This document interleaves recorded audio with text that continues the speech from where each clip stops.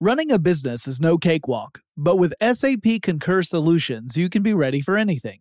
You can manage travel, expenses, and AP all on one platform that's packed with AI and best practices, and that delivers it all through an easy, clear, I can't believe how simple that is experience. So, while not much can be done about that guy who never fails to burn the microwave popcorn and stink up the entire office, with SAP Concur, you can easily handle almost anything else. Take control of your business finances today at Concur.com. That's CONCUR.com. Working remotely, where you are shouldn't dictate what you do. Work from the road by turning your vehicle into a reliable high-speed data Wi-Fi hotspot with AT&T in-car Wi-Fi. On the network that covers more roads than any other carrier, take your work on the road and AT&T will be there to keep you connected. Connect up to 10 devices and stream conference calls, finish up that presentation, or answer last-minute emails. Why wait? Go to att.com/in-car Wi-Fi today for free trial eligibility. Based on independent third-party data, number of devices varies by manufacturer. Always pay careful attention to the road and don't drive distracted. Wi-Fi hotspot intended for passenger use only when vehicle is in operation. Compatible device and vehicle required. Whether it's her first Mother's Day or her 40th, she deserves more. Shop tons of stunning on-trend jewelry for every budget at Diamonds Direct. Diamond fashion jewelry, beautiful birthstones, everyday pearls starting at just $200. Commemorate the real loves of her life with a gorgeous pendant featuring the birthstone of the one who made her mom. This Mother's Day, Diamonds Direct has everything you need to say thank you. Diamonds Direct. Your love, our passion. Online at diamondsdirect.com. When you think about the future, what kind of technology do you envision? Whatever the future holds, artificial intelligence will undoubtedly be at the heart of it all. Join Graham Class as he hosts Season 2 of Technically Speaking, an Intel podcast, and hear from the minds transforming healthcare, retail, entertainment, personal computing, and more with the help of AI. Tune in every other Tuesday and explore the latest technology that's changing our world today and creating a more accessible tomorrow. Listen to Technically Speaking, an Intel podcast on the iHeartRadio app, Apple Podcasts, or wherever you get your podcasts. Welcome to Tech Stuff, a production of iHeartRadio's How Stuff Works.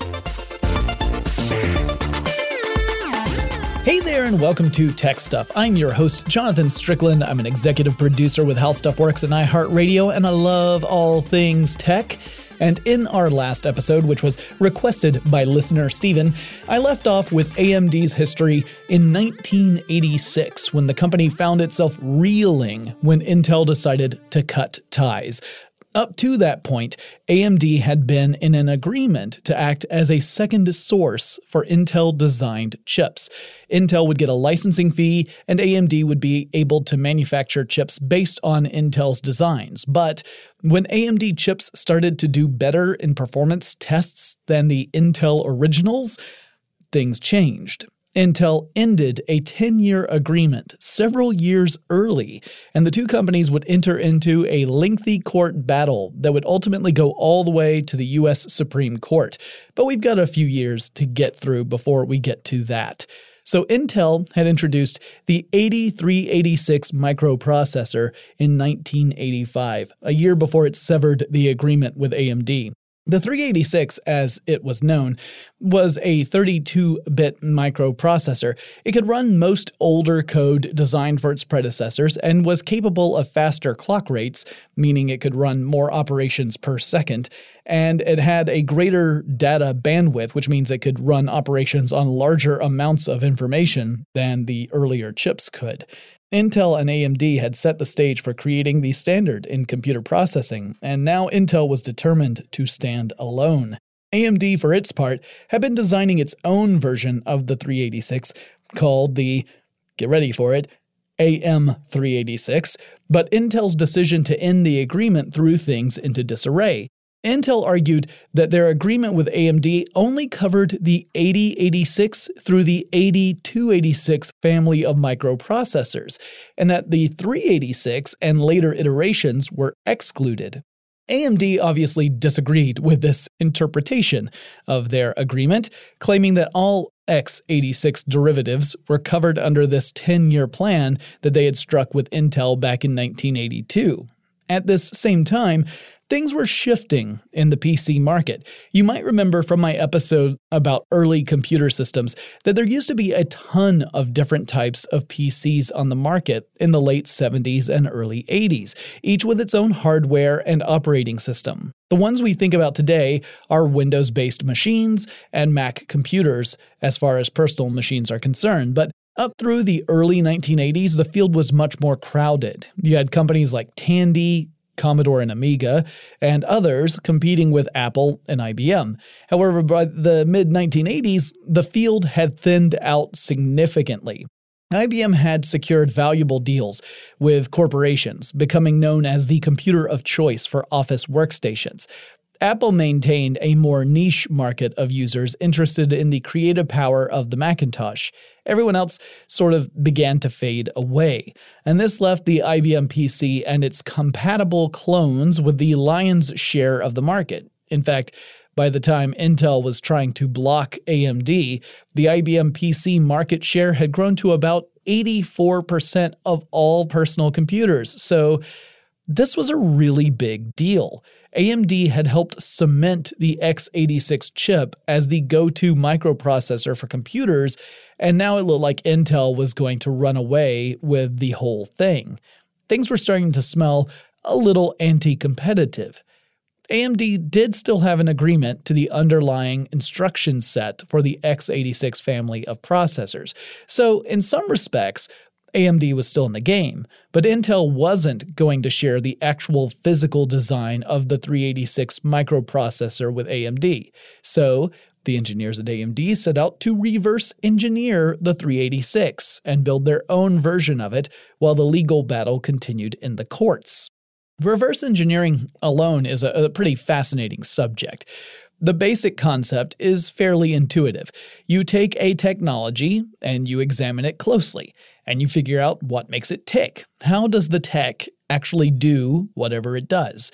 Then you go back and you build your own version of that technology based upon your understanding of how the starting example worked. So you're not starting off with some sort of blueprint or set of plans or instructions. You're sussing it out on your own based on existing instances of the technology. So it's a bit like detective work. Between reverse engineering and the legal battles, it would be years before AMD could bring its own 386 chips to market. The company began releasing its version starting in 1991. And once again, AMD's version of Intel's chips were clocking in at a faster clock rate than the competition. Intel's 386 chips maxed out at 33 MHz, whereas AMD's could hit 40 MHz. The legal battles continued, and AMD began to invest in designing its own microcode for chips. Intel's next microprocessor was, predictably, the 8486, and AMD created its own version, the AM486. Some AM486 chips had Intel microcode from the x86 agreement, and others had AMD microcode, making it a little confusing. And all of them were outpacing Intel's version of the same chip. Even the top-of-the-line microprocessor in Intel's 486 line was left behind. The fastest 486 from Intel had a top clock speed of 100 MHz. AMD's version was able to reach speeds of 120 MHz. Now, this was in 1994 when that legal battle I talked about finally concluded. The courts found in favor of AMD, granting the company some royalty-free use of some of Intel's patents and awarding AMD millions of dollars in the process. But the whole endeavor had taught the engineers at AMD a valuable lesson. While they had won this battle, there was no guarantee that things would remain stable between Intel and AMD.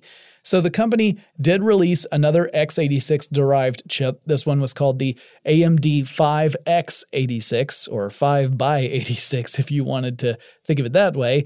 And you may be thinking, I never heard of a 586 computer. I was pretty sure that Intel switched over from 486 to Pentium.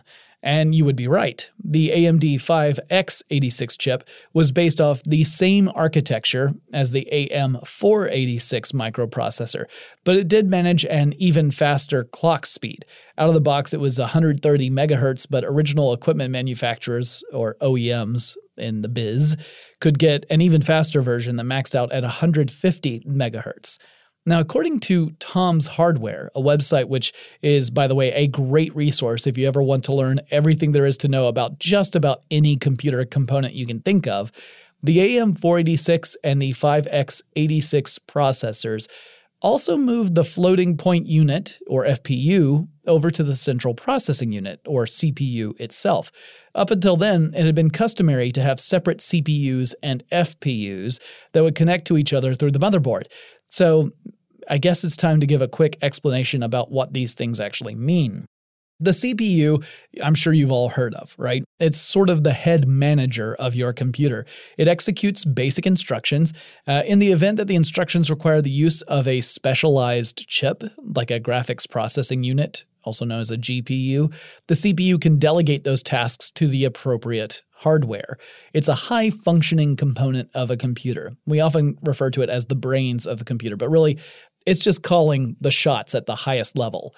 The floating point unit carries out instructions on what are called floating point numbers. A floating point number is a workaround for a particular problem, which is how a computer represents real numbers. The range of real numbers is infinite. But a computer can't handle that. A computer has a limited capacity. So programmers use floating point numbers, so called because the decimal point has no fixed number of digits that have to appear before or after it. This allows programmers to represent numbers separated by many orders of magnitude. You can have incredibly large numbers paired with incredibly small numbers using this approach. Typically, you would use a variant of scientific notation for those really big or really small numbers. However, this does mean that much of the work computers do happens as approximations rather than as precise calculations.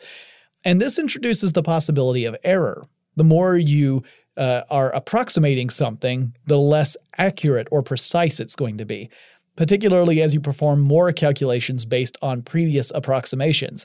As these approximations start to add up, you can potentially get further and further away from a correct or true answer, but never mind that. That's a discussion for a different episode. Now, after the 486, Intel came out with the first Pentium processor. So why did Intel change things up? Why did Intel go from 486 to Pentium? Because the Pentium still followed the x86 architecture and instruction set, and spoiler alert, so do today's computers. So why would Intel choose Pentium instead of sticking with the naming convention it had created? Why wasn't it the 586? Well, the main reason was, as I'm sure many of you have guessed, that companies like AMD were the cause of this. Intel decided because of AMD. Intel couldn't trademark a number. Intel couldn't have 586 trademarked. You can't just trademark a basic number like that. So if it had stuck with the numbering system, AMD could then come out with its AMD 586. And with its reputation for outpacing Intel's comparable chips, that could hurt Intel's sales. But Pentium? That was different. Because Pentium was a name. You can trademark a name, and that's what Intel did. It trademarked the term Pentium, which prevented AMD and other competitors from using that name on their own chips. So now it added a marketing concern for these competitors. How would they be able to market their own chips and compare them against Intel's chips without using a trademarked name that they did not have the rights to? It was kind of throwing a monkey wrench into things. Now, the way companies got around this was to include a number that they referred to as PR, which essentially stood for Pentium rating. The number next to the PR designation would indicate the comparable Pentium clock speed that the chip in question would be most like. So if you came out with a microchip, and you gave it a PR rating of 100, what that tells the end consumer is that the chip you have put out is equivalent to an Intel Pentium processor that has a clock speed of 100 megahertz. So it's kind of a way of getting around the fact that they could not call their own chips their variants of the Pentium processor. Now, it was clear that Intel was going to put up a fight and resist as much as it could. It would make little sense for AMD to depend solely upon being a second source for Intel chips, particularly when Intel wasn't really interested in cooperating fully. And so, AMD began work on designing its own x86-based microprocessor, which would be released in 1996, and it became known as the AMD K5. Well, why was it called the K5? Well, by AMD's reckoning, it represented the 5th-generation microprocessor family that AMD had built, the other 4 being second-source Intel chips. But the K5 was a totally new architecture that was based on the x86 instruction set. So why the K? Well, because K is also the letter that starts the word kryptonite, the substance that could bring down Superman. And I think we can all guess who was Superman in this particular scenario. AMD designed the K5 entirely in-house, and it was the first x86 processor from AMD to have architecture designed by the AMD team itself, as opposed to either following Intel's detailed instructions to make a clone of their chips, or through reverse engineering an existing Intel microchip. The K5 copied some elements from the earlier AM29000 microprocessor that was a RISC or RISC microchip the company made a few years earlier. I talked about that in the previous episode. And I think that was a pretty good choice. It gave them a starting point to work from, and they were able to really build on that and make a success out of it. The K5's design was a little bit complicated, and that placed limits on how much clock speed AMD could get out of it. But at the same time, the AMD engineers had made the operations really efficient. So while it might have a technically lower clock speed than a competing microprocessor, this increased efficiency helped balance things out, so that at the end result, it seemed like the K5 was actually faster than its counterparts that technically had higher clock speeds. Yes, the other microprocessors could run more operations per second, but K5's efficiency was such that it was able to make up for that lost ground. Now, when we come back, I'll talk more about AMD's experiences in the 1990s and beyond, but first, let's take a quick break. Running a business is no cakewalk. There is a ton to keep track of. Employees to keep happy, spending to control, travel to plan, and on top of it all, nobody knows exactly what the future holds. Your finance team always has to be ready to change. But with SAP Concur Solutions, you can be ready for anything. You can manage travel, expenses, and AP all on one platform that's packed with AI and best practices, and that delivers it all through an easy, clear, I can't believe how simple that is experience. And you can finally say goodbye to the costly mistakes and risks that come from manual work and spreadsheets. So, while not much can be done about that guy who never fails to burn the microwave popcorn and stink up the entire office, with SAP Concur, you can easily handle almost anything else. Take control of your business finances today at Concur.com. That's CONCUR.com. Working remotely, where you are shouldn't dictate what you do. Work from the road by turning your vehicle into a reliable, high-speed data Wi-Fi hotspot with AT&T in-car Wi-Fi. On the network that covers more roads than any other carrier, take your work on the road and AT&T will be there to keep you connected. Connect up to 10 devices and stream conference calls, finish up that presentation, or answer last-minute emails. Why wait? Go to att.com/in-car Wi-Fi today for free trial eligibility.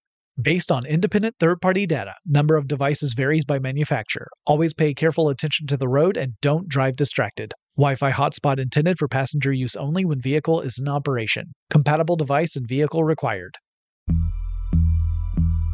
As important as choosing the right destination when traveling is choosing the right travel partner. Gene! Eugene Fodor! Gene, was booted!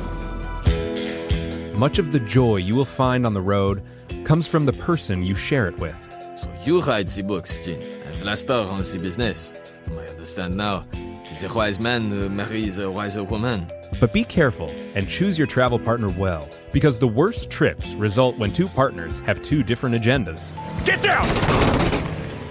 I'm not stupid, Gene. Something is going on, and it's high time you tell me the truth. Freeze, Americano! Gene, run! So travel before it's too late. Your money will return, your time won't, and we're all too quickly approaching that final destination. Listen to Fodor's Guide to Espionage on the iHeartRadio app, Apple Podcasts, or wherever you get your podcasts. If you want to level up your marketing and business knowledge, then look no further than the Marketing School podcast hosted by Neil Patel and yours truly, Eric Siu. It is the #1 marketing podcast in the United States and number 15 on business in the United States. And it has amazing guests such as Alex Hormozi, Layla Hormozi, Cody Sanchez. We pull in these amazing interviews with other people that are not only great marketers, but actual operators. And the icing on the cake is Neil and myself were also operators as well. So we share learnings from the trenches. We share secrets that we otherwise wouldn't be sharing with other people. And we also share other advantages that will help you get ahead of your competition. So all you have to do is listen to Marketing School every weekday on the iHeartRadio app, Apple Podcasts, or wherever you get your podcasts. AMD would follow up the K5 with a microprocessor called the, now wait for it, the K6. But the K6 wasn't designed by AMD engineers, nor did it follow the K5 architecture. Instead, AMD acquired another microchip manufacturing company called NexGen, N-E-X-G-E-N.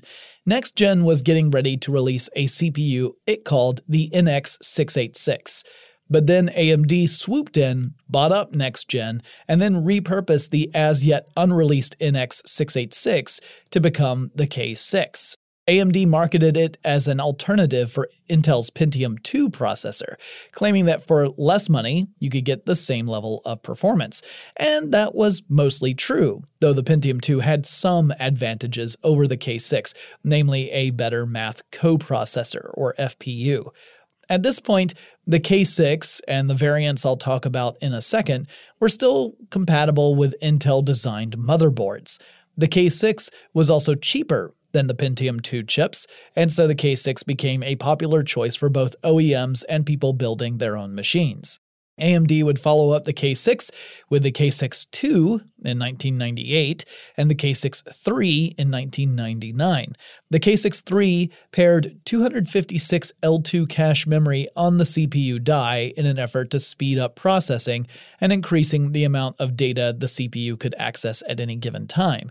The K6-2 was phenomenally successful, so much so that some analysts estimated that 70% of the under $1,000 PC market in 1998 had AMD K6-2 chips powering them. So if you were building a computer on a budget and you wanted to get the most oomph for your dollars, chances are you were going with AMD. The company would also release the K6-2 Plus and the K6-3 Plus in 2000. These were microprocessors meant specifically for the mobile market, and they'd be the final entries in the K6 line of CPUs. Meanwhile, Jerry Sanders, whom you might remember from the first episode, he was the first president of AMD. He was a co-founder, and at this point was the CEO of the company, was riding high. He predicted astronomical share prices for the company in the near future. He continued the company's practice of building fabrication plants at a breakneck pace. He was building plants to manufacture microprocessors and semiconductor chips all over the world. AMD had been incredibly aggressive in building and staffing these fabrication facilities in order to meet the demand for microprocessors and actually to anticipate the next demand for them. And Sanders had adopted a reportedly lavish lifestyle, maintaining an office in Beverly Hills, which is pretty darn far from Silicon Valley and the headquarters of AMD. I guess he never really gave up his dream of going into the recording industry. But a lavish lifestyle might be fine if things continued to go well for the company, and sadly, that would not be the case. Sanders' spending also seemed to trickle its way into the corporate culture of AMD overall, with executives and high-ranking Salesforce professionals spending greater amounts of money to curate an image of luxury and sophistication. Spending was getting out of hand. And a lot of that spending had to do with those fabrication facilities. According to Atiq Raza, who had led NextGen before AMD had acquired that company, and then later became the president and chief operating officer, or COO, of AMD, Sanders was in a bad habit of building fabrication facilities too far in advance, at least according to Raza's analysis. His perspective, that is Raza's perspective, was that the company should hold off building new facilities until the need was there. Sanders was building them ahead of the game, but that would mean that AMD was constantly raising money to build out the next facility in advance of any revenue it was generating, and if the industry were to ever dip, then it would leave AMD overextended. So Raza wanted to take a different route. He wanted to use revenues from current successes to fuel expansion on an as-needed basis. In other words, you don't need to go out and build a new fabrication plant until the demand requires you to do it. Raza, who at one time had been viewed as a potential successor to Sanders, found himself in direct disagreement with the founder, and he would actually leave AMD in 1999, reportedly after a massive falling out with Sanders, with whom he would never speak again. Now, his successor was a guy named Hector Ruiz, who had up to that time been heading up a division over at Motorola. Ruiz was first wary of taking this job. It was a more technically oriented industry than he had been used to, and he knew about Sanders and his reputation of alienating senior-level staff. And he saw that there had been a string of chief operating officers, several of whom were rumored to be groomed as the heir apparent to AMD, who had subsequently left the company. But he figured that Sanders might have issues relinquishing control to others, that this could cause issues, but Sanders was still a very impressive person. AMD was an impressive company, so Hector decided to take the job. Then Jerry Sanders would retire in the early 2000s, and Ruiz would take over the company, and he began to clean house. He got rid of several top executives who had been around for quite some time in the Sanders era, and he started to bring in new people, new talent. So Ruiz also saw that the market was changing. And while AMD was being innovative in CPUs and other microchips meant for personal computers, it was really making most of its profits from selling flash memory, not CPUs. And so he started to refocus the company to that endeavor. But he also found that AMD was holding an odd place in the market. Ruiz would write a book about his experiences, stating that Sanders had created this sort of weird paradox in AMD. Because Sanders had a real can-do attitude, a never-say-die approach to business. But at the same time, no one in the company ever seemed convinced that AMD could really go toe-to-toe with Intel. That AMD would always be a tiny company compared to Intel that could never really take over as the leading microchip manufacturer in the industry. That was just sort of this underlying philosophy at AMD, and it's possibly because AMD had built its business largely on being a second-source chip company. So Ruiz tried to change things, directing AMD's efforts at not just flash memory, but also developing premium processors for stuff like internet servers, which were just starting to become a serious thing at the time. Now, around that same time, AMD and Intel faced off again in courtrooms. This time it was in the European Union. AMD complained to the European Commission that Intel was engaging in anti-competitive behavior, violating the law primarily through what AMD described as abusive marketing campaigns. AMD even tried to use legal means to secure documents from a separate case against Intel. This one was brought against Intel by a company called Intergraph, but then the Intergraph case eventually settled out of court. And things were obviously still very choppy between AMD and Intel, despite the fact that they still had this cross-licensing agreement. The next chip from AMD, the K7, better known as the Athlon processor, changed things up again. Now, the details get pretty technical, but an easy thing to understand is that the company was able to push clock rates up to 1 gigahertz. AMD also began to manufacture its own motherboards, anticipating that the day might come when compatibility with Intel's motherboards would come to an end. So hey, what the heck is a motherboard? I mentioned it a couple times in this episode. A motherboard is just a printed circuit board. It's sort of the highway system for information inside a computer. The motherboard typically has connectors into which you can plug other circuits. Like a CPU is a circuit, so you can plug a CPU into a motherboard. Or a GPU, a graphics processing unit. The motherboard provides the physical connections between all these different components so that these circuits can send proper commands to the right places.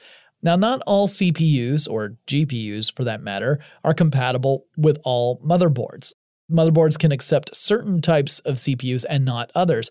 And that's one of the reasons it's really important to research first before you set out to build your first computer.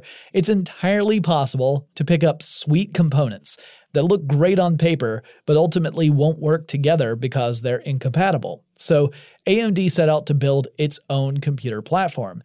But in this case, Intel was able to outperform AMD. While AMD's processors were blazing, the motherboard chipset as a whole wasn't quite able to match Intel's 440BX component. Still, it showed that AMD was going to push hard to compete with Intel. AMD also introduced a new line of chips designed for entry-level machines. These were running on a similar architecture as the Athlon processors, but at a lower clock speed. They called the new line of processors Duron, and they competed against Intel's Celeron line of processors meant for the same market. AMD upgraded the Athlon family steadily year over year with names like Thunderbird, Palomino, Thoroughbred, and Barton. With each chip, AMD built upon what it had learned from the previous generation.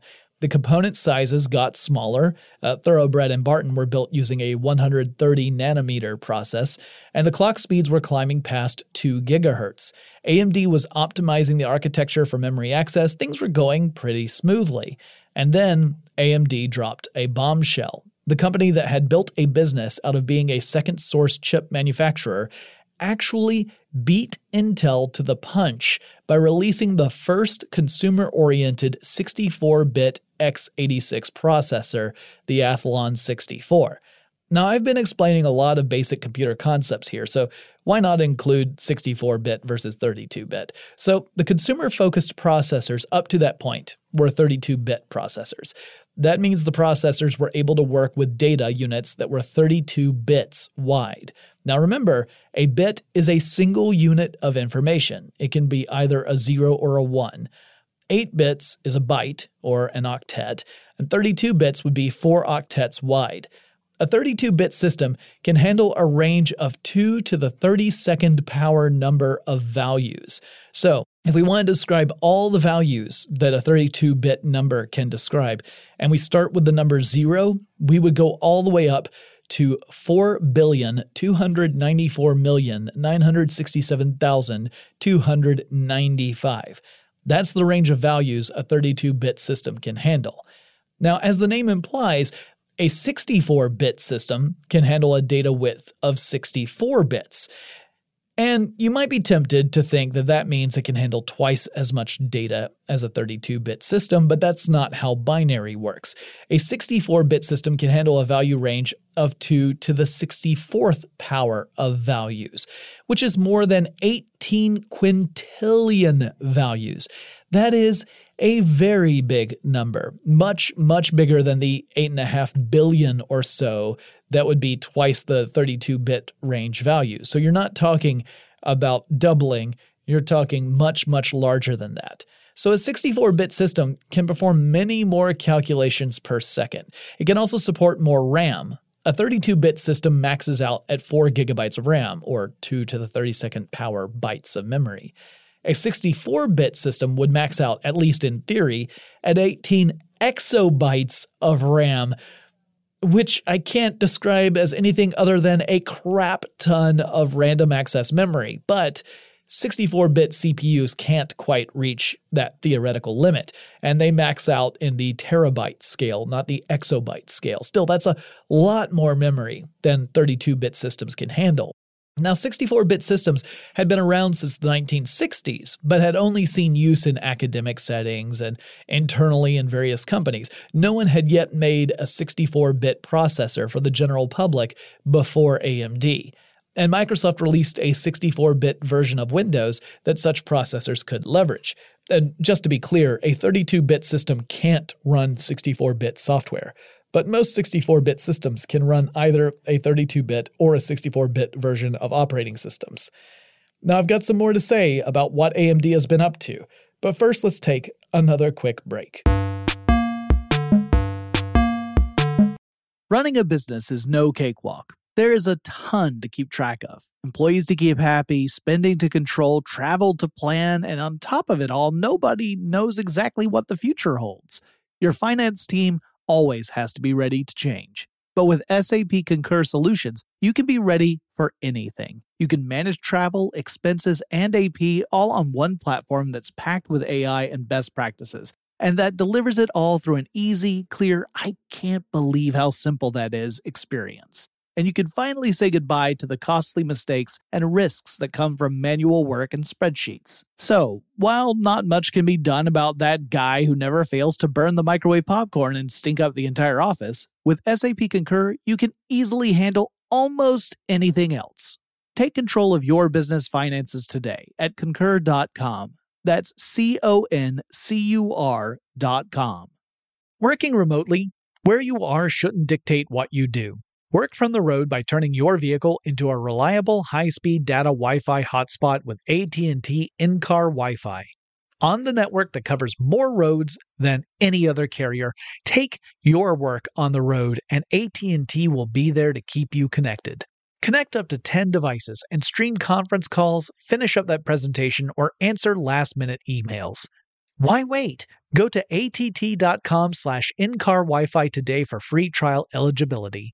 Based on independent third-party data, number of devices varies by manufacturer. Always pay careful attention to the road and don't drive distracted. Wi-Fi hotspot intended for passenger use only when vehicle is in operation. Compatible device and vehicle required. As important as choosing the right destination when traveling is choosing the right travel partner. Eugene Fodor. Gene, was будет? Much of the joy you will find on the road comes from the person you share it with. So you write the books, Gene, and Vlastar runs the business. I understand now. Tis a wise man marries a wiser woman. But be careful and choose your travel partner well, because the worst trips result when two partners have two different agendas. Get down! I'm not stupid, Gene. Something is going on, and it's high time you tell me the truth. Freeze, Americano! Gene, run! So travel before it's too late.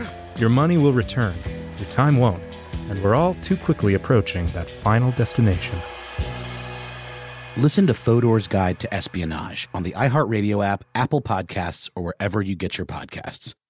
If you want to level up your marketing and business knowledge, then look no further than the Marketing School podcast hosted by Neil Patel and yours truly, Eric Su. It is the #1 marketing podcast in the United States and number 15 on business in the United States. And it has amazing guests such as Alex Hormozi, Layla Hormozi, Cody Sanchez. We pull in these amazing interviews with other people that are not only great marketers, but actual operators. And the icing on the cake is Neil and myself were also operators as well. So we share learnings from the trenches.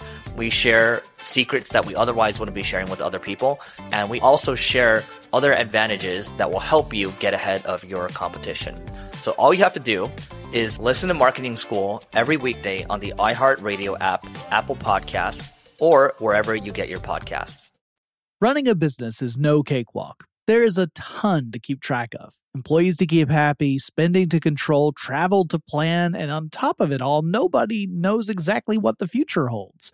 Your finance team always has to be ready to change. But with SAP Concur Solutions, you can be ready for anything. You can manage travel, expenses, and AP all on one platform that's packed with AI and best practices, and that delivers it all through an easy, clear, I can't believe how simple that is experience.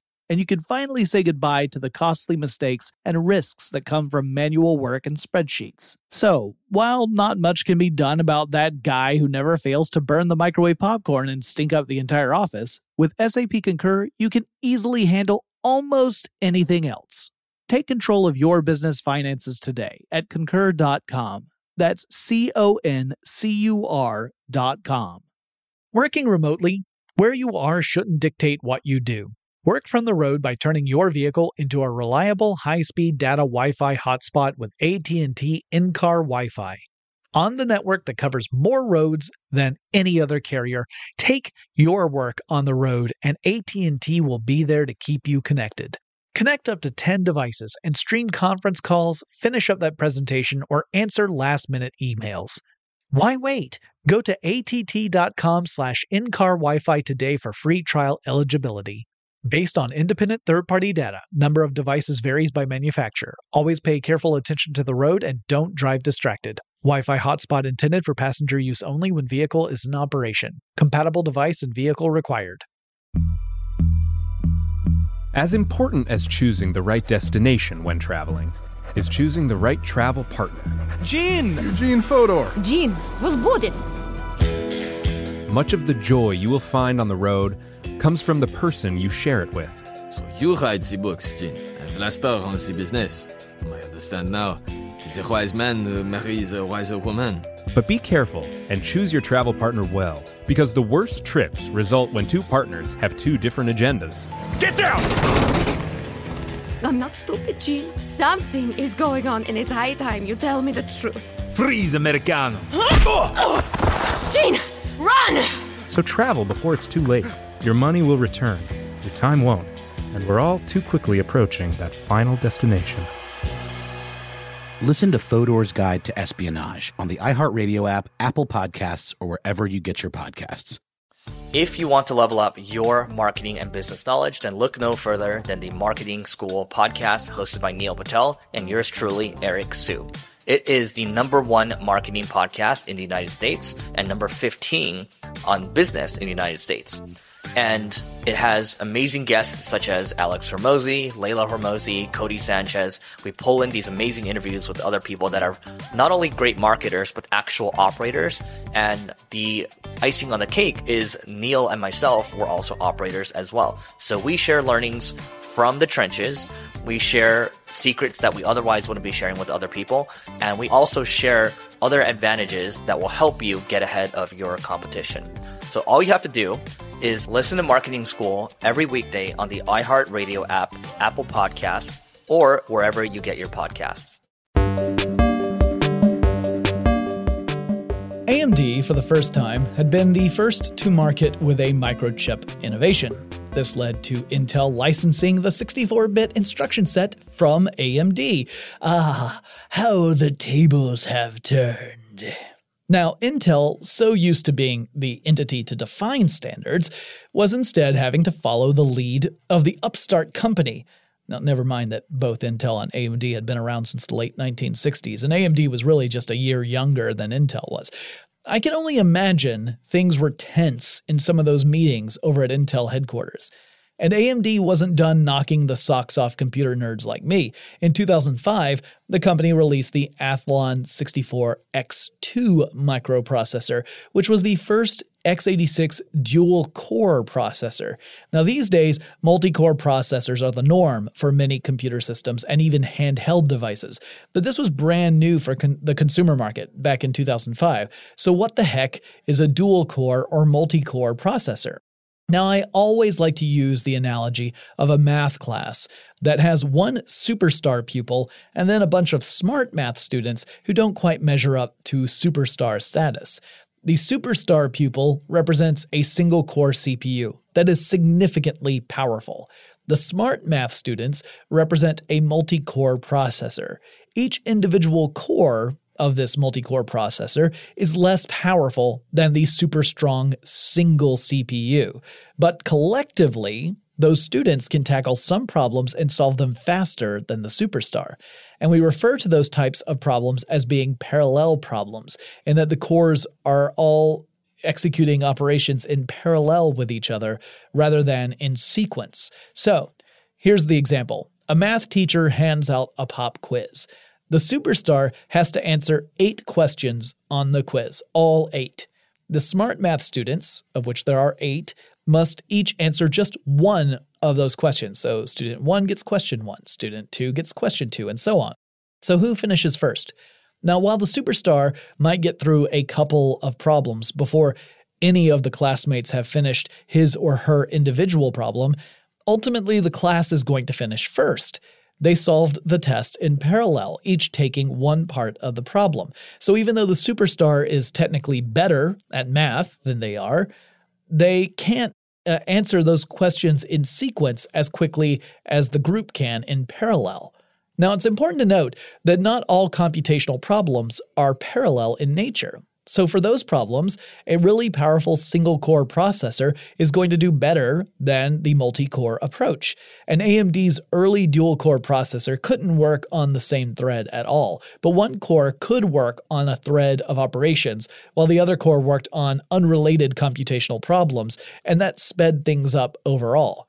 Both the 64-bit consumer processor and the dual-core innovation were phenomenal achievements in the world of consumer computers. AMD, while never quite catching up to Intel's marketing with the whole Intel Inside thing, was proving itself to be a capable and competitive player in the space, at least on a technological level. Business-wise, things were a bit less peppy. AMD was producing more chips than it could sell. And that was probably part of that whole crazy fabrication plant strategy Sanders had pursued in the 90s. They were literally making more chips than they had orders for. In 2001, AMD posted a net loss of $61 million. But the following year, it was incredible. It was a loss of $1.3 billion. In 2003, it was another $274 million loss. This is not a trend you want to see continue. Now, while the company was introducing innovations, it was still battling its nemesis Intel in the courtrooms. AMD brought another anti-competitive suit against Intel in 2004-2005, this time in the United States. The complaint was 48 pages long and accused Intel of using a monopolistic approach to strong-arm companies to work with Intel rather than with AMD. At this point, AMD had several lawsuits against Intel pending in various courts, and in 2009, Intel bargained a settlement agreement with AMD. Intel executives promised that their company would abide by a list of rules to avoid anti-competitive practices. Now, according to CNET, the settlement included a payout to AMD to the tune of $1.25 billion. Woof. That certainly can help in an era where the company is losing money through sales. Intel also would introduce its famous tick-tock strategy, in which the company would first design a new microchip architecture, typically by reducing the size of the individual components from the previous generation's architecture, and then cramming more components onto a single chip. So in other words, you say, let's take the design from the last generation of microchips, make everything smaller, add more to it, and release that. Then they would follow this up with the talk part of the cycle. They would dedicate research and development to find out how to best optimize the new, smaller components to create a new architecture that makes the best use out of that. So the TIC is the new architecture, the smaller components, and the talk was the new optimization of that. Each generation of chips represented either a TIC or a talk. This helped reduce risk and expenses on Intel's research and development and helped the company mount a counterattack against AMD. AMD got aggressive in the wake of their innovations. In 2006, the company acquired a graphics card company called ATI Technologies Incorporated for more than $5 billion. ATI had launched in the mid-'80s in Canada and had become known for their graphics processing units. And for a while, AMD would market graphics processing cards under the ATI brand name. In fact, in many ways, ATI continued to perform as if it were a subsidiary company and not a true part of AMD, something that in hindsight critics have suggested was a problem. According to an Ars Technica article that was titled The Rise and Fall of AMD, highly recommend you read that, by the way. It's a 2-part article and it's fantastic. People within the company tended to gravitate toward either the CPU side of the business or the GPU side of the business, and both sides were competing over the same set of resources. Now, competition within a single company isn't always a great thing, and it led to tension within AMD as well as delays in product development. AMD's CPU quality was starting to slide as well. The Opteron processor called Barcelona didn't ship on time, and when it did finally come out, it had a bug in the design that, when fixed, slowed the chip's performance speed by about 10%. A few years later, the Bulldozer processor had similar issues. In retrospect, some engineers fault the acquisition for dividing the focus of the company and a lack of an overall roadmap for being the reason that the company was reeling a little bit. Meanwhile, PC sales in general were slowing down as the world began to shift more toward mobile computing. AMD found itself in choppy waters again. Ruiz managed to take care of one big problem, the fabrication facilities that were making far too many chips for AMD to sell. He arranged a deal with a group of investors from Abu Dhabi to sell off AMD's fabrication plants. The idea was that AMD would negotiate production contracts with this new company, and that new company could also accept fabrication contracts from other manufacturers, since the production capacity for all the fabrication plants exceeded what AMD needed. Not long after that, Ruiz would step down as CEO. Dirk Meyer, who had worked on the design of AMD's K7 chip, became the new CEO. Oh, and remember when I said AMD and Intel settled that lawsuit in 2009? One reason AMD might have agreed to come to the table with a settlement was that Intel lawyers were claiming the agreement between AMD and Intel to cross-license the x86 instruction set was only valid if AMD was both the designer and the fabricator of the chips. But now AMD was outsourcing fabrication, and that, according to Intel's lawyers, was in violation of the agreement. So it's possible AMD came to the table to negotiate a settlement in order to avoid a judgment on that point. Meyer would serve as CEO from 2008 to 2011. He was effectively removed from the position by the AMD board. Analysts at the time were a bit surprised. Meyer had been focusing on the traditional CPU market and making AMD competitive there, with plans to address the mobile market a little bit later further down the road. He wanted to get the CPU thing right first and then switch over to mobile. Now, it's possible that the board objected to that strategy and wanted someone who would lead the company to compete in the mobile space more aggressively, as that was the perceived area for growth. This was an era where it became clear that mobile was going to be the future of computers. After a CEO search, Rory Read was selected to lead the company. Read diversified AMD's approach beyond the PC market, and Read was able to guide the company into entering new markets while lowering operating costs. In 2014, he would step down as CEO, and he said that that was the plan the whole time, that he was there just as sort of an interim CEO to make some business-level changes to AMD and get the company on the right track. But he didn't have a deep background in engineering.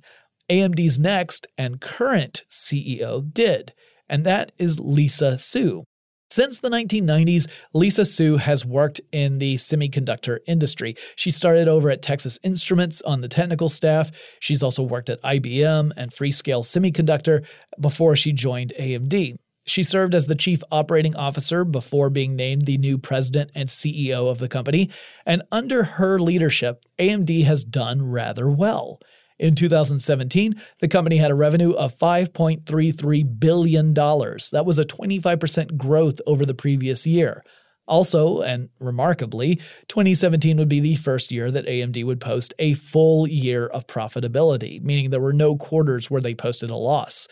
While the company would come out profitable in previous years, it always had quarters that had a loss in those years, so things really had changed. Now, just a few years ago, lots of people were ready to write off AMD. The company was posting massive losses. It had cut back jobs. It looked like it had overextended itself. It looked like it was just not going to measure up against the competition, and the product quality appeared to be slipping. But more recently, things have seemed to turn around, and perhaps we've yet to see the greatest achievements from a company that was able to shock the world by beating Intel to the punch. Who knows what they might do next? Well, that wraps up these episodes about the history of AMD. Thanks again, Stephen, for sending in that request. I greatly appreciate it. I hope you guys enjoyed learning more about this semiconductor and microprocessor company. They are fascinating. They continue to be fascinating. So that's that for that story. If you guys have suggestions for future episodes of Tech Stuff, whether it's a company, a technology, maybe a personality in tech, whatever it may be, why not send me an email about it? The address is techstuff@howstuffworks.com. You can pop on over to our website. That's techstuffpodcast.com. You're going to find an archive of all of our previous episodes, links to our social media presence, as well as a link to our online store where every purchase you make goes to help the show, and we greatly appreciate it. And I'll talk to you again really soon.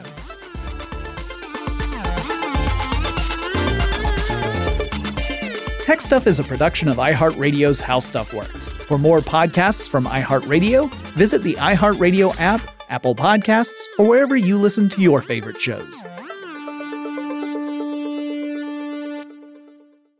Running a business is no cakewalk, but with SAP Concur Solutions, you can be ready for anything.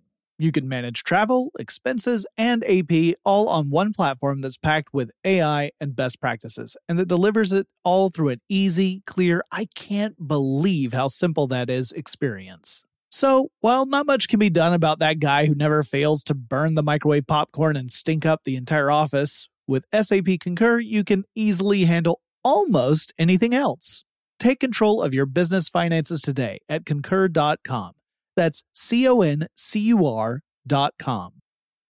It's brand new, Season 2.